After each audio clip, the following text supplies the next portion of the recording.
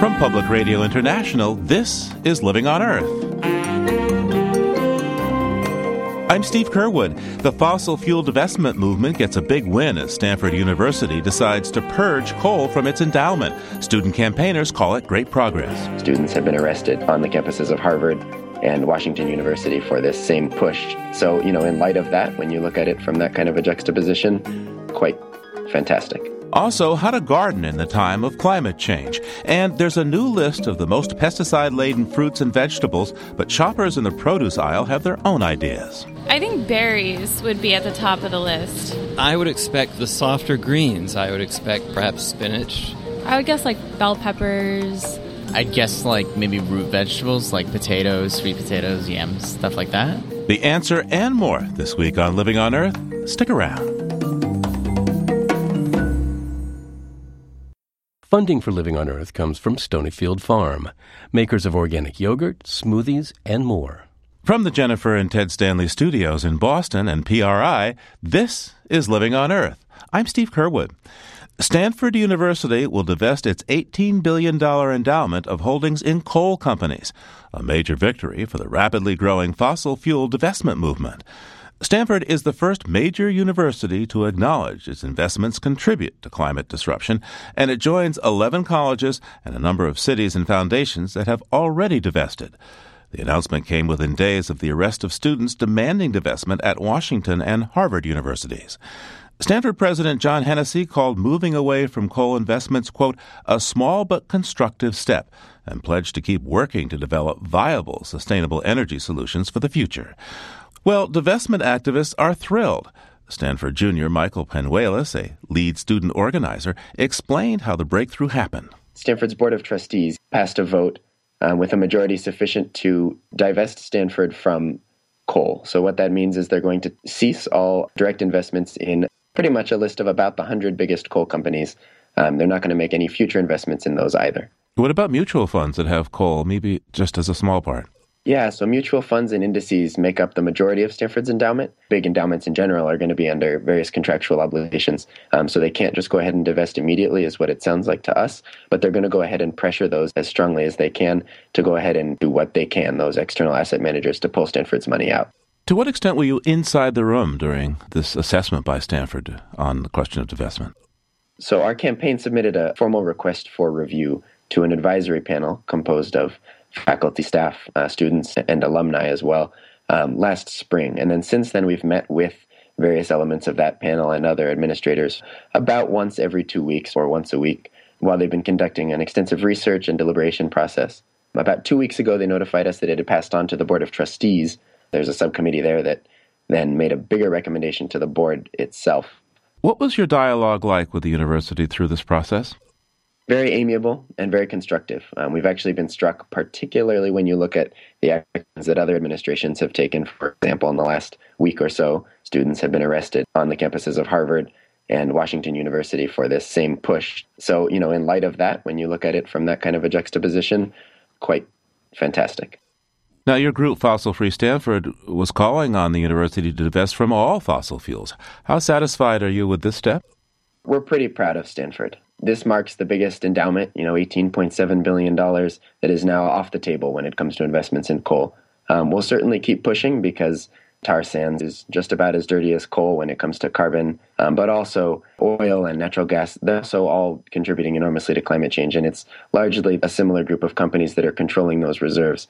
And what Stanford made its decision on was the fact that the climate change caused by coal is causing substantial enough social injury, was the wording that they used, to warrant action on those investments. And in our opinion, all of the other drivers of climate change are also causing that same social injury. We're going to keep this dialogue going. We're going to keep working with this review panel, this advisory panel, and ultimately we're going to really hope for divestment. And this is a promising sign. Now, a cynic might say that Stanford's move was simply a smart financial move, given how coal stocks have fallen. The biggest company, Peabody Coal, was $75 just 3 years ago, $75 a share, and is now down in the teens. I certainly think that was a major factor in Stanford's decision. Fossil fuels, as carbon legislation rolls out across the globe and as people realize that there are feasible alternatives, are going to decrease in value. There's this concept of a carbon bubble that's being discussed widely in in financial circles right now. And so I think, frankly, that it makes good financial sense. And there have been some studies that have shown if universities had divested 10 years ago, they'd have significantly higher returns today. It's just fact that these industries are on the way out. Coal, particularly in the US, but all of these fossil fuel industries. So, I think that's a perfectly good reason. If universities want to divest on financial grounds, then you know what? That's good by me. How much money do you think Stanford had invested in coal when this ruling came down? Stanford being a private institution, they don't have to disclose where their investments go for the most part, and they don't. But President John Hennessy did state that it's not a very big chunk, the direct investments that they're going to rid themselves of immediately. So it's not the biggest financial impact that it could have been, but it's certainly something. And more than anything, it's certainly a symbolic statement that Stanford, on an institutional level, is done with coal. Coal, it's the most carbon-intensive fossil fuel. The largest fossil fuel reserves on Earth are coal reserves.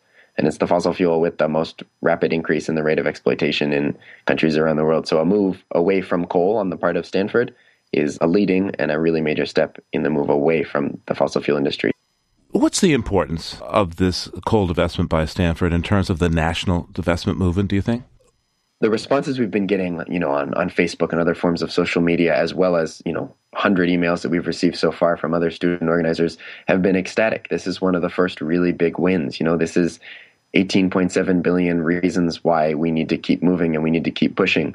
So a lot of those campaigns are galvanized by this because of, especially in light of, again, these arrests at Harvard and Washington University have been a really depressing and sad week for the movement because these universities chose, instead of opening dialogue with their students, to arrest them. So I think this comes at a really important time, and this is going to be a crucial action when we look back at this movement in the future. Michael Penuelos is a junior at Stanford University and a lead student organizer for the Fossil-Free Stanford movement. Michael, thanks so much for taking the time today. Yeah, I really appreciate your time. Thank you. Divestment isn't the only environmentally based threat to fossil fuel companies. While many tout the natural gas fracking boom as a huge benefit, some residents abutting those gas wells say they're suffering from polluted water, toxic chemicals, and bad air. Many have sued. Suits have been dismissed or settled, but in late April, the Parr family in North Texas won a rare victory. They sued several companies over numerous health problems they blame on the foul air from a nearby gas well. All the companies settled, except for Aruba Petroleum. And when the case went to trial, the Parr family won nearly $3 million in damages. Hannah Wiseman teaches environmental and energy law at Florida State University and joins me now to discuss the issues. Welcome to Living on Earth. Thank you. Thank you for having me. Now, so far we haven't seen too many legal victories in cases involving fracking. How was the Parr family in Texas able to convince a jury to award them $3 million in damages?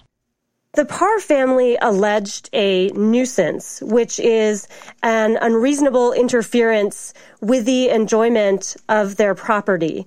And they persuaded the jury that various health problems were caused by oil and gas activities occurring near their property. What did they show in terms of the nuisance and their health problems? The Parr family showed dizziness, nausea, possibly immune effects, lymph nodes enlarged on the necks. They had reports from blood tests suggesting changes to their health that occurred after oil and gas activity began. Also damage to their livestock. And damage to livestock is another actionable claim with respect to a nuisance because that is another interference with their property. I imagine that's big in Texas, too. That's correct. To what extent are nuisance claims being used by plaintiffs in other fracking cases around the country? Nuisance claims are very common. They're one of the most common types of claims because these are common law claims, meaning they were developed by courts and they exist above the public law of statutes. Even if a defendant complied with all statutes and regulations, including environmental statutes and regulations, plaintiffs may still allege a nuisance. Now, how unusual is it for a case like this to wind up at trial? One would think that the gas and oil companies would prefer to settle a case like this out of the public eye. This is very unusual. Most cases have indeed settled or been dismissed. This is one of the first, if not the first, cases to go to trial on the issue of nuisance associated with oil and gas, and particularly hydraulic fracturing. What other jurisdictions recognize this nuisance concept? All jurisdictions within the United States recognize some form of nuisance. This claim was originally developed in the English courts. There were very early cases finding that agricultural activities were a nuisance. The nuisance claim was then transferred to the United States and has since been recognized in U.S. courts. In some cases, legislatures have further defined or narrowed what a nuisance claim can be, but this claim is alive and well throughout the United States. I wonder how applicable this is to somebody living downwind from a hog farm, for example.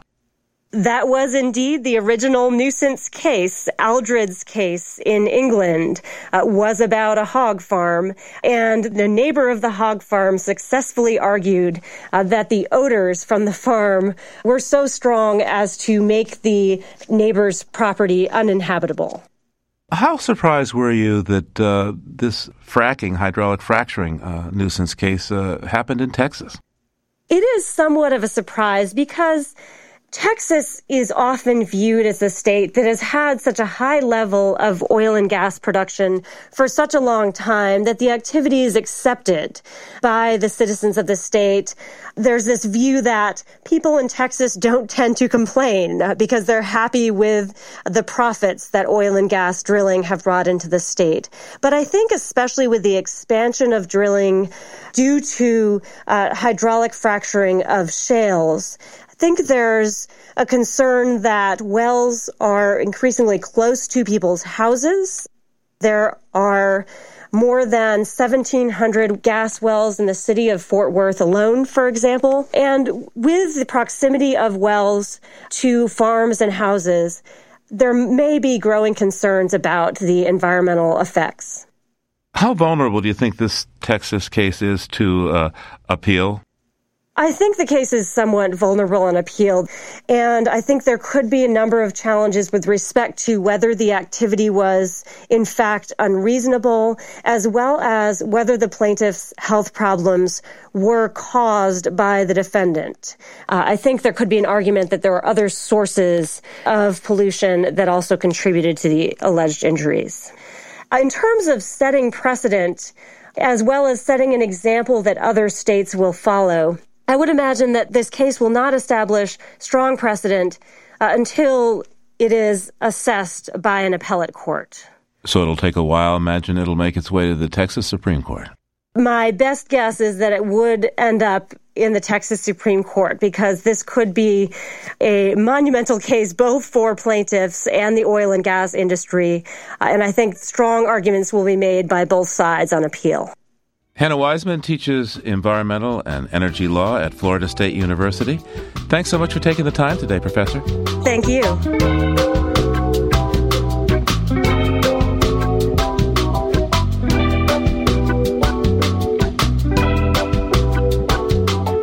Coming up, what one gardener did to cope with the climate gone crazy.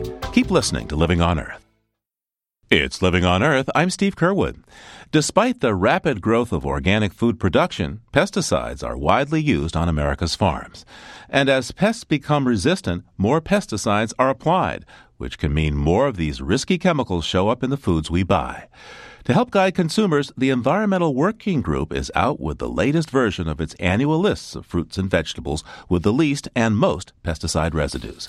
Living on Earth's Bobby Bascom has more.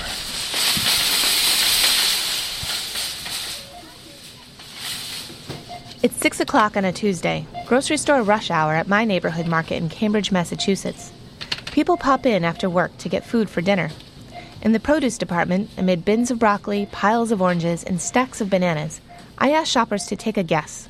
Which item of produce has the most pesticide residue? I think berries would be at the top of the list. They have such thin skins and they absorb things like that really easily.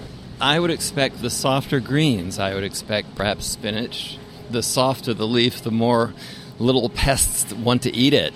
I would guess one of the more colorful vegetables. I would guess bell peppers or something like that. Because I feel whenever I read stuff, it's the stuff with the most color is the stuff that's being artificially kind of messed with. I'd guess like maybe root vegetables like potatoes, sweet potatoes, yams, stuff like that. I think I saw something once that said like apples are like really high as far as pesticides, but that's the only one I remember. He's right. All of those foods are on the Dirty Dozen list. However, though an apple a day may keep the doctor away, it also comes spiked with a cocktail of 5 different types of chemical pesticides. Apples routinely top the Environmental Working Group's Dirty Dozen list, but this year the researchers are particularly concerned about a chemical called diphenylamine, or DPA. Roughly 80% of American apples are sprayed with DPA after they've been picked to protect the skin of the fruit during shipping. Sonia Lunder is a senior analyst with the Environmental Working Group. Europe actually took action in 2012 to ban this pesticide treatment because they couldn't guarantee the consumers in Europe that this DPA treatment didn't break down to form cancer-causing impurities or break down products when the apples were stored. Number 2 on the Dirty Dozen list, strawberries. Strawberries grow on the ground. They're very susceptible to pests and spoilage. They're also a high-value crop. And so they have an aggressive regimen of treating strawberries, including fumigating the soil to kill all living creatures in the soil before they plant the little strawberry starts. And rounding out the top 3 produce items with the most pesticides, grapes. Leafy greens aren't off the hook, though. Kale and collard greens are frequently contaminated with insecticides known to be toxic to the human nervous system. But potatoes have the most pesticides by weight. Lunder says that doesn't mean people should stop eating fruits and vegetables. Instead, she advises them to choose organic when possible. If you have limited money to buy organic foods, focus on those foods that are on the Dirty Dozen list. And when your organic dollars are tight, consider the Clean 15 as a group of foods that have very few pesticide residues on them. Avocados have the least pesticides of any food tested, followed by sweet corn and pineapple. Researchers test the part of the produce people eat, and generally fruits and vegetables with a thick, non-edible outer skin have less detectable residue. Most of the shoppers in my grocery store were surprised when I told them about the high concentration of pesticides on apples, and they had mixed feelings about buying organic instead. I'll be thinking about it, but I'll probably still buy the same food, to be honest. I'm poor, so organic's expensive. We typically eat organic. Pesticides and other reasons, I mean, it just tastes better. It's just better for you. Yeah, I'm definitely concerned about pesticides and try to avoid non-organic produce when I can. I actually get a farm share most of the year. I'm kind of the type that's like, it's worrisome, but there's not much I can do about it. I don't really know what to make of it. I mean, I wash everything pretty thoroughly anyway, so. This report, actually, the way they did it, they washed everything very thoroughly and then they tested it. So this is the pesticides that you can't wash off. Well, that's upsetting. The pesticides USDA and FDA researchers found in this study can't be removed by washing the food. The shoppers I talked to were left wondering if eating pesticides on produce is safe. Sonia Lunder from the Environmental Working Group says there's no ethical way scientists can test the safety of people consuming pesticides. But several studies have examined the health outcomes of children who live in farming communities and were exposed to pesticides. These long-term studies of American kids found that kids with the higher levels of exposure to these pesticides had lower IQs, and they had signs that their brain and nervous system development had been altered or disrupted from the pesticides. And in the IQ studies, it's like a 6-point IQ drop, which is equivalent to lead poisoning. Lunder says the children in the farm study were likely exposed to more pesticides than the residue found in the food we eat. However, young children and pregnant women are still most at risk for problems associated with pesticides.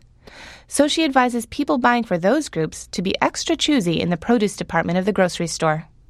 For Living on Earth, I'm Bobby Bascom in Cambridge, Massachusetts.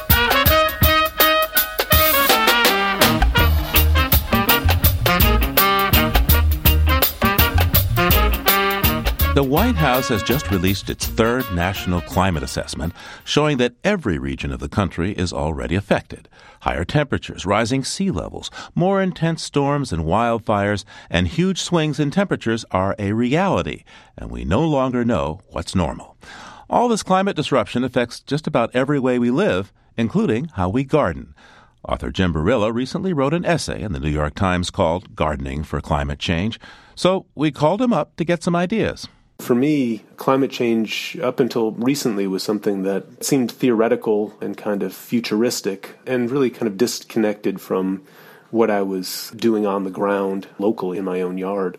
But, recently I've started to see tangible changes that make me question whether this is kind of the new normal. This winter, I think the thing that got me really thinking about this was the experience of the polar vortex, in which we had successive waves of very unusual cold, followed by sort of normal warmth. And observing the impact that had on plants and insects and other creatures that live in our yard was disconcerting and had me sort of out there putting frost blankets over everything one week, then pulling them off and watching things come into bloom only to watch them freeze. It was a whipsaw of weather back and forth here. So how do you think climate change is affecting your practice of gardening? What do you do different in the garden now? Well, I think that's an open question, and I'm still trying to figure that out. What's intriguing to me is I think once you sort of recognize that climate change is going to have a tangible kind of effect on your practice in the yard, then you start to think about those pragmatic questions of, well, what am I going to plant? When am I going to plant? What can live here?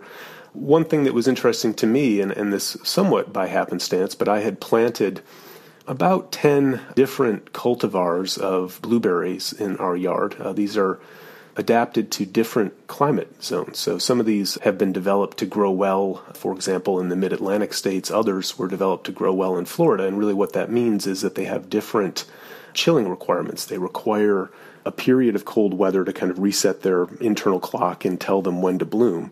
The ones with very low chilling requirements will come into bloom relatively early. The ones with a higher chilling requirement will come into bloom later. What that meant this year was that the cultivars developed for Florida were coming into bloom in early January and just getting hammered by the freezing weather. The ones that were developed for a more northerly climate actually came through pretty well. So we now have fruit on the northerly varieties. The southern varieties don't have much this year. And I think that might be what I'm thinking in terms of is planting a much broader spectrum of species and really trying to encourage that kind of local diversity on a kind of microcosm level, to think of the yard as a microcosm, but also as a connecting the small yard to the continental and indeed global kind of questions of species diversity. Now, in your essay, your recent essay, you use the phrase extreme gardening to describe what you're doing. What do you mean by that? Well, to me, what that means is, again, I'm planting a lot more species, a lot more different things, and also, I think, challenging the notion of what belongs where. Typically, if you're going to create wildlife habitat, one of the things you're encouraged to do is to add a lot more native species to the landscape, and that's something that I've done here. But it also strikes me that if something as fundamental as the climate is changing, then that has deep implications for what we consider native and non-native and what can live in various environments. And one way I think to avoid despairing about what's happening is to think, well, what can I do to help species survive? And so this plant may not be native here, but at the same time it's not invasive. Is it possible that I can encourage it to live here? What could live on it? Are there communities of species that could inhabit this urban environment and make it a more diverse place? Bearing in mind that what we do in the city might not be what we'd want to do in Yellowstone National Park. The city's already a highly mediated environment. The soils are different. The temperatures are already different. So we have a kind of place where we can experiment with what's going to work in the future. And to me, there are some exciting possibilities along those lines. Jim, what do you think of the term invasive species? What I would like to see us do is have a much more nuanced approach to how we label species. Invasive is something that I think we could distinguish from non-native. So I think we can consider them on a species-by-species approach, and we can distinguish from something like the honeybee, which is a non-native species, very important ecologically as well as agriculturally in our environment. If we use the term non-native, we can sort of think, well, it may be non-native, but it may actually be beneficial, or it may not be doing us any harm or doing the environment any harm. Now, John Holdren is the science advisor to President Obama, and he says that he prefers the term climate disruption to climate change or global warming. What do you think about that? Well, it is a disruption to business as usual. This winter, I sort of found myself, like the plants and the bees and the other creatures in the yard, I was sort of thinking, this is clearly a disruption. This is clearly bewildering. What's been interesting to me in the aftermath is to see, well, the impact, at least in the short term, plants have come back. It isn't apocalyptic yet, and I think there's a lot of work to be done to make sure that it doesn't become a sort of apocalyptic scenario and remains a disruption. So I think we need to figure out how we can embrace and guide that change that becomes as minor a disruption to life as we know it as possible. Jim Barilla is a writer whose new book is called My Backyard Jungle, The Adventures of an Urban Wildlife Lover Who Turned His Yard into Habitat and Learned to Live with It. Thanks for joining us, Jim. Thanks, it's been great. Thank you very much for having me. Well, as Jim Barilla suggests, some plants that might not be native to an area may still be useful additions, but others manage to become total pests. Think of kudzu and Japanese knotweed. Some invaders are less problematic, like Bittersweet Nightshade, a vine with pretty purple flowers and inedible red berries. Now scientists are trying to work out exactly how and why invaders like this find success, as Ari Daniel reports from Cleveland, Ohio. Have you ever wondered what makes an invasive species set up shop somewhere it doesn't belong? In other words, why are some species able to invade and others are not? Jean Burns is an ecologist at Case Western Reserve University, and her research is offering a clue to that riddle and also helping to determine which places are most vulnerable to species invasions. On a cold, rainy morning, Burns offered to tell me more at a farm that's become her outdoor laboratory just outside of Cleveland, Ohio. She spends a lot of time here, examining what seems like a simple question. Where do organisms live, and why this place and not that place? And although the question is simple, the answer and the implications of that answer are anything but. Let's start with her organisms of choice, plants, and where they put down their roots. The dirt. She kneels down and rubs a moist handful between her fingers. So what we see as humans, it's brown, it's muddy, it looks to us like a nice tilled field that's pretty uniform. But from the perspective of, say, a seedling that's germinating in a little patch of that soil, what that seedling is experiencing is the bacteria and the fungi that are right next to it in the soil. Those bacteria and fungi aren't spread out evenly. Drop one seed at your toes and toss another one a few feet away, and the seeds may find themselves in vastly different worlds of dirt. To a seed, that can mean the difference between germination and decomposition. That's because the bacteria and fungi interact with the plants, sometimes helping, sometimes hurting. And Burns wants to know how these tiny dynamics in the dirt add up to determine why invasive plants grow where they do. Invasive species are species that have come from somewhere else, and they have become often really problematic in the places where they invade. Burns has a pretty clever experiment underway to figure out what makes certain patches of soil vulnerable to plant invasion or not. To see the setup, we head indoors, inside her lab on the other side of the farm. Ecologist Angela Brandt dumps out a box of plastic party toothpicks onto a table. She's gluing a tiny seed to each one. Yeah, it's a good downtime, rainy day activity. So what kind of seed is that? This is Solanum dulcamera, commonly known as Bittersweet Nightshade. It has very beautiful purple flowers and red berries, and it's not native to North America. In fact, none of the seeds in this study are from here. They're all invasive. And by the end of the experiment, this team of ecologists will have glued over 100,000 seeds from these plants to individual party toothpicks. That's step one. Step two happens back outside on the farm. Nestled in the dirt are a series of large plastic pots, each one containing a spray of those plastic toothpicks sticking into the ground. Burns crouches down beside one of the pots with a healthy horse nettle plant. This is an excellent example. Where you see this plant is right next to that toothpick because that seed was glued on there. The horse nettle was planted first.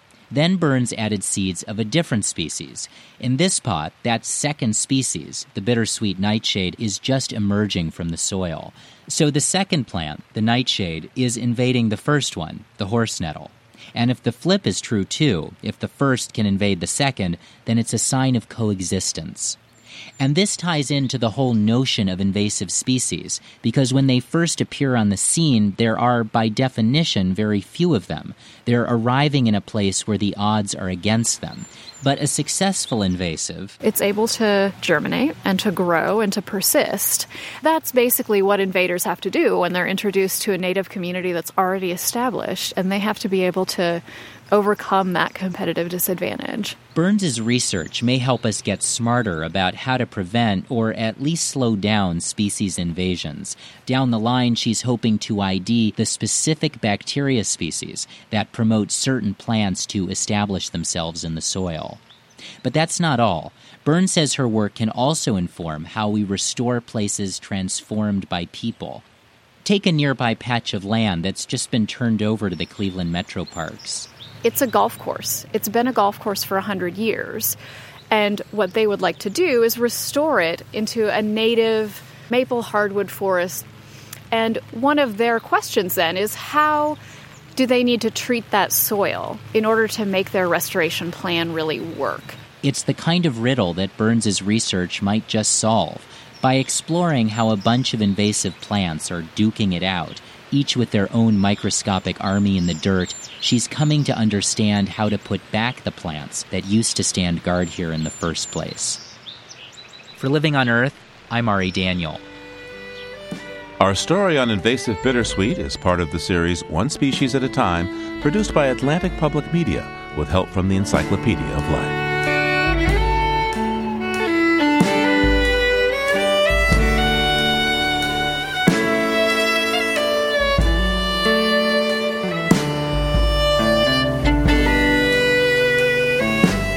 Coming up, we may be living in a time of widespread extinctions, but that doesn't mean nature has stopped striving for more forms of life. That's just ahead on Living on Earth. Stay tuned.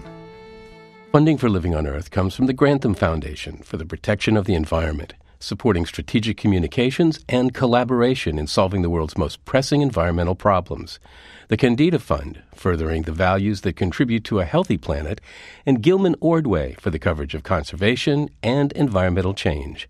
This is PRI, Public Radio International. It's Living on Earth. I'm Steve Kerwood. Many scientists believe that the Earth is undergoing mass extinction number 6, this time not due to a random meteor, but at the hands of humanity. So the other day, we reached out to Chris Thomas, an evolutionary biologist at York University in the UK, because we'd read that he sees some positive aspects in these grim circumstances. And Chris Thomas joins us now on the line from England. Welcome to Living on Earth.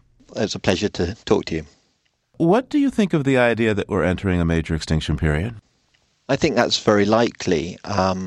We're seeing unprecedented extinction rates at the moment, and the rates at which we're changing the planet's climate, altering the world's vegetation to produce our food, which obviously we need, polluting with nitrogen. So you see these effects all over the planet, and although they seem quite gradual in a way, if you sit back and think, well, humans have been around for a while, suppose they're around for another few hundred years to a few thousand years, just the rates of change you see at the moment, enough to cause a fairly major extinction event. But you put a silver lining on this black cloud. Well, it's a slightly dulled silver lining in the sense that a lot of it's going to take place long after we're buried and forgotten, I suspect. But what I see is that as we change the environment right across the world, this produces new opportunities for some of the species that exist now, and also provides new opportunities for new things to evolve that will be able to make use of the new environments that we're creating.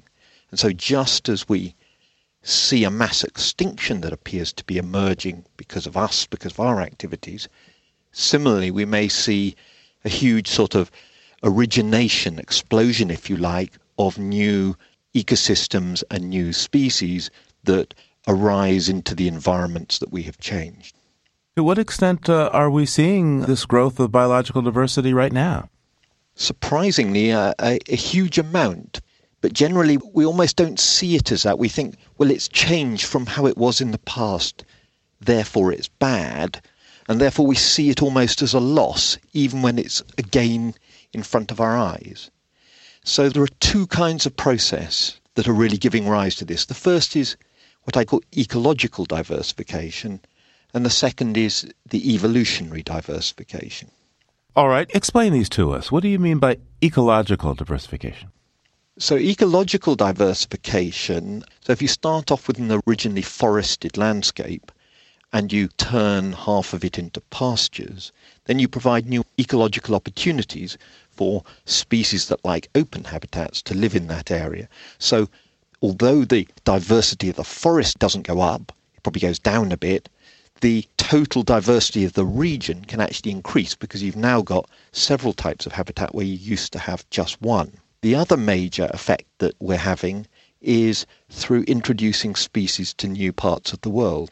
In Britain, we've had between 1,500 and 2,000 species added to, particularly on the plant side, but the animals and plant diversity of Britain is now higher than it used to be.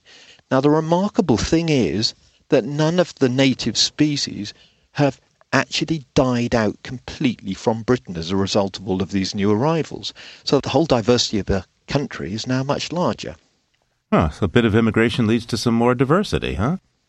Yeah, but it's not all positive. So if you introduce mammalian predators, rats and cats and things like that, along with humans, to oceanic islands where all the species there have never met a mammalian predator before in their evolutionary history, these predators arrive and the native birds and so on simply don't know what to do with them, and they get driven extinct very fast. So it isn't a universal thing, but on average, when you add new species to a region, you tend to have a net increase in the number of species because for every new species that you add, less than one of the existing species dies out.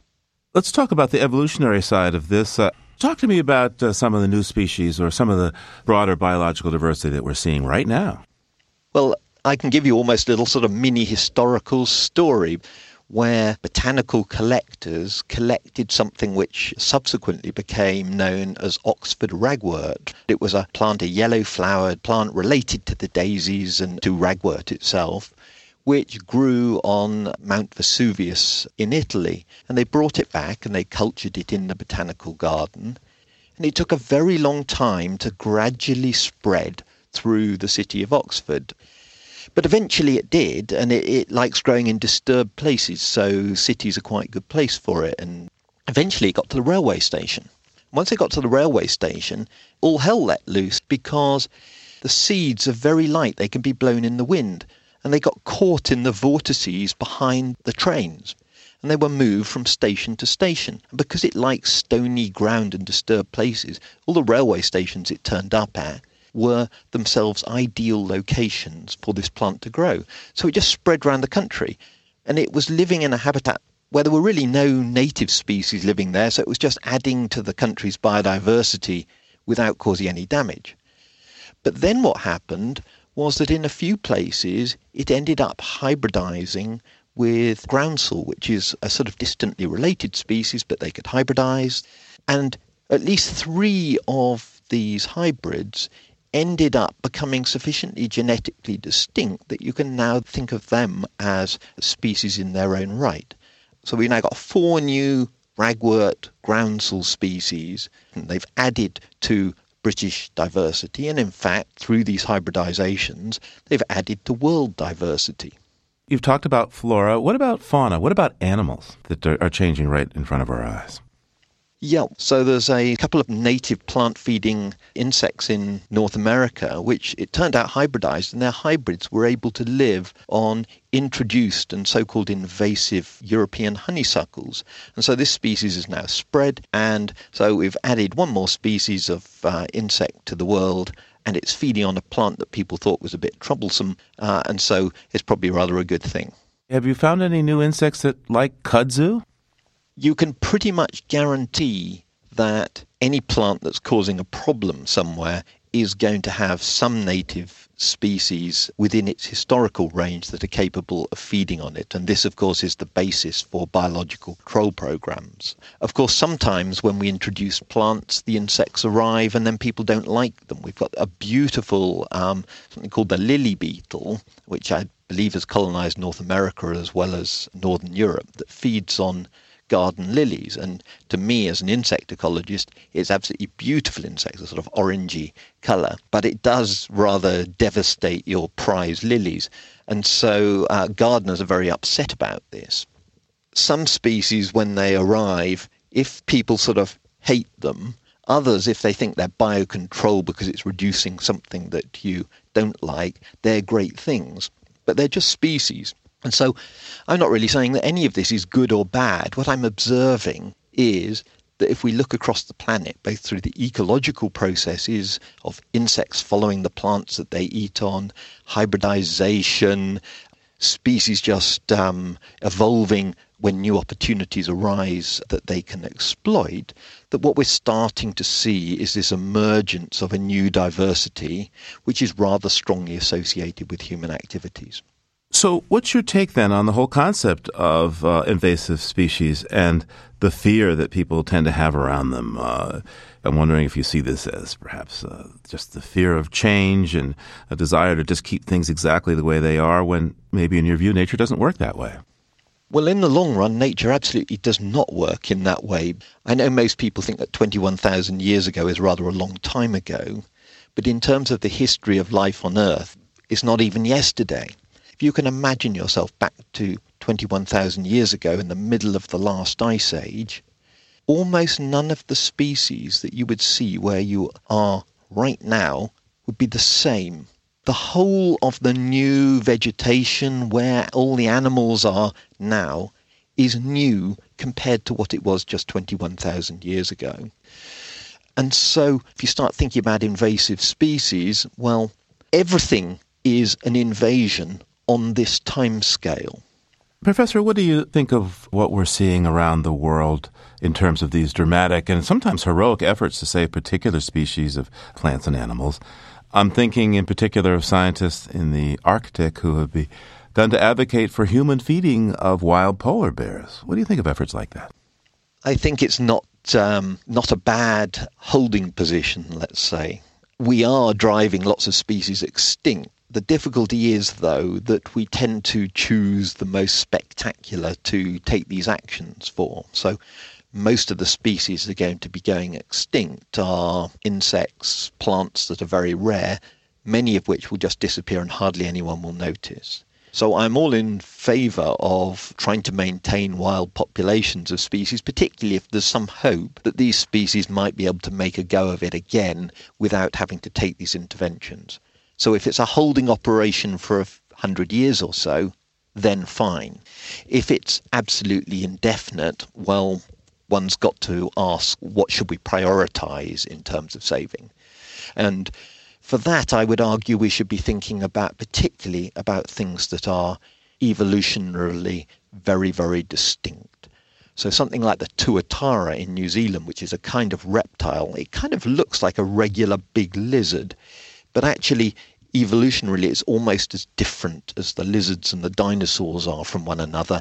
This is a bit of our evolutionary history, and I would strongly advocate keeping those organisms alive and the genetic knowledge that is associated with them. So in the context of climate disruption, people are pointing to a lot of plants and animals that are going to go away and kind of quickly. Should we attempt to save as much as we can or essentially roll with this? Environmental change is absolutely inevitable. It's been going on steadily for the last century. In fact, it's been going on for much longer than that.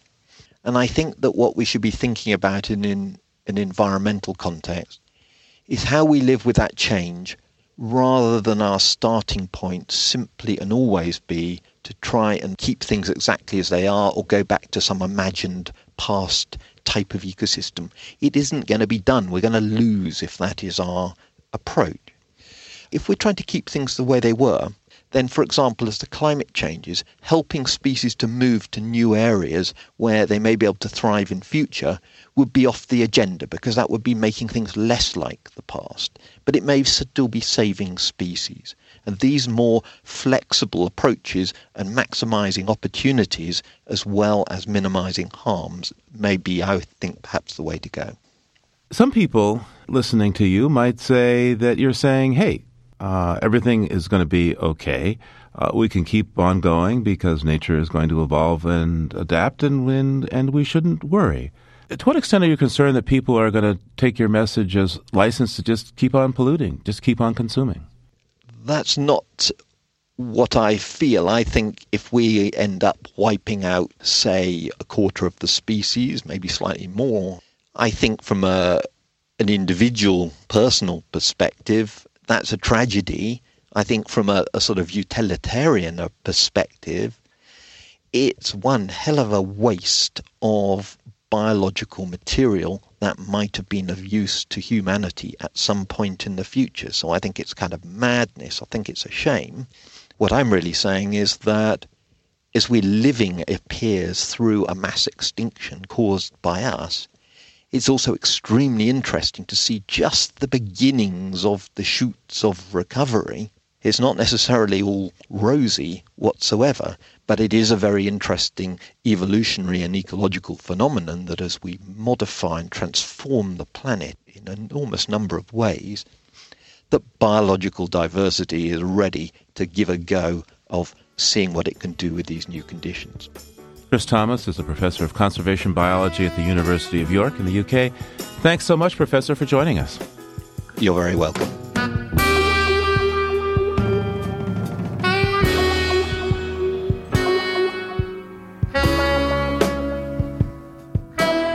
Finally today, our weekly walk beyond the headlines with Peter Dykstra. As well as talking to us, he publishes dailyclimate.org and environmental health news. That's ehn.org. He's on the line from Conyers, Georgia now. Hi, Peter. What's up? Well, hi, Steve. Here's a pretty cool story that's been playing out for several years. Back in 2011, one of our reporters at Environmental Health News, Brett Israel, filed a story on brominated vegetable oil, or BVO. And what does brominated vegetable oil, or BVO, do?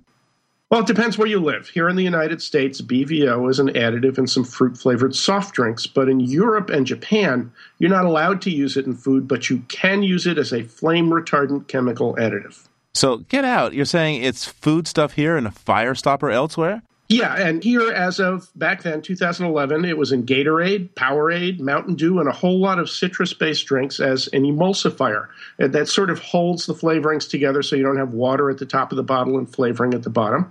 When Brett Israel did this story for us, it struck a nerve with a 15-year-old high school student in Mississippi named Sarah Kavanaugh. She read the story. She started a petition on the change.org website focused on Pepsi-Cola, the owners of Gatorade. 200,000 signatures later, Pepsi announced it would remove brominated vegetable oil from all of its Gatorade products. Sarah turned her sights on Coca-Cola. Coke owns the Powerade brand, and this week Coke confirmed it's quitting BVO as well.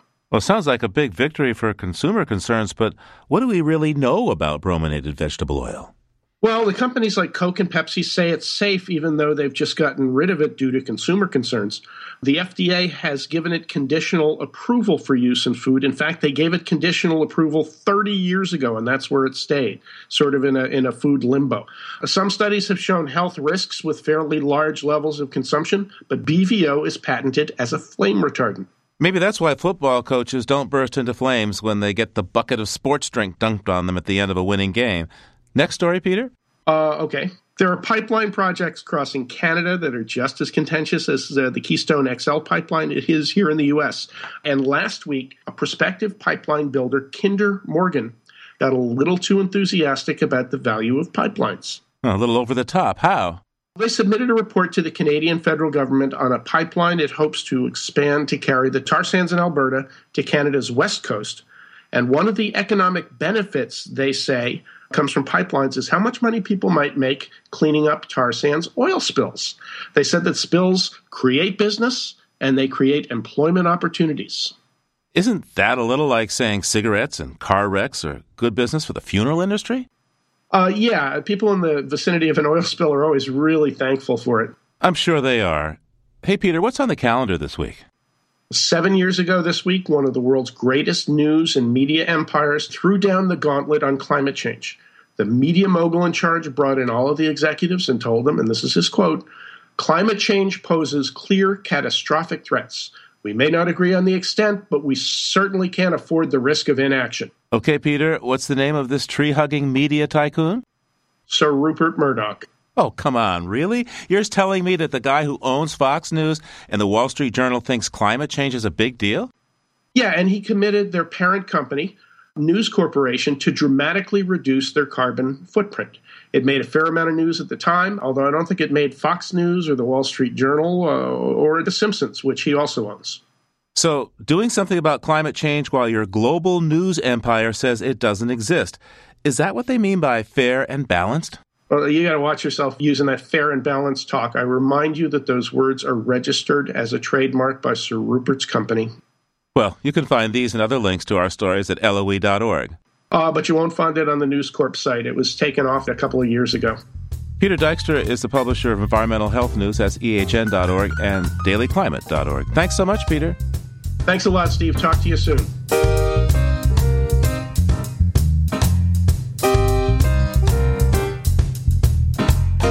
Living on Earth is produced by the World Media Foundation.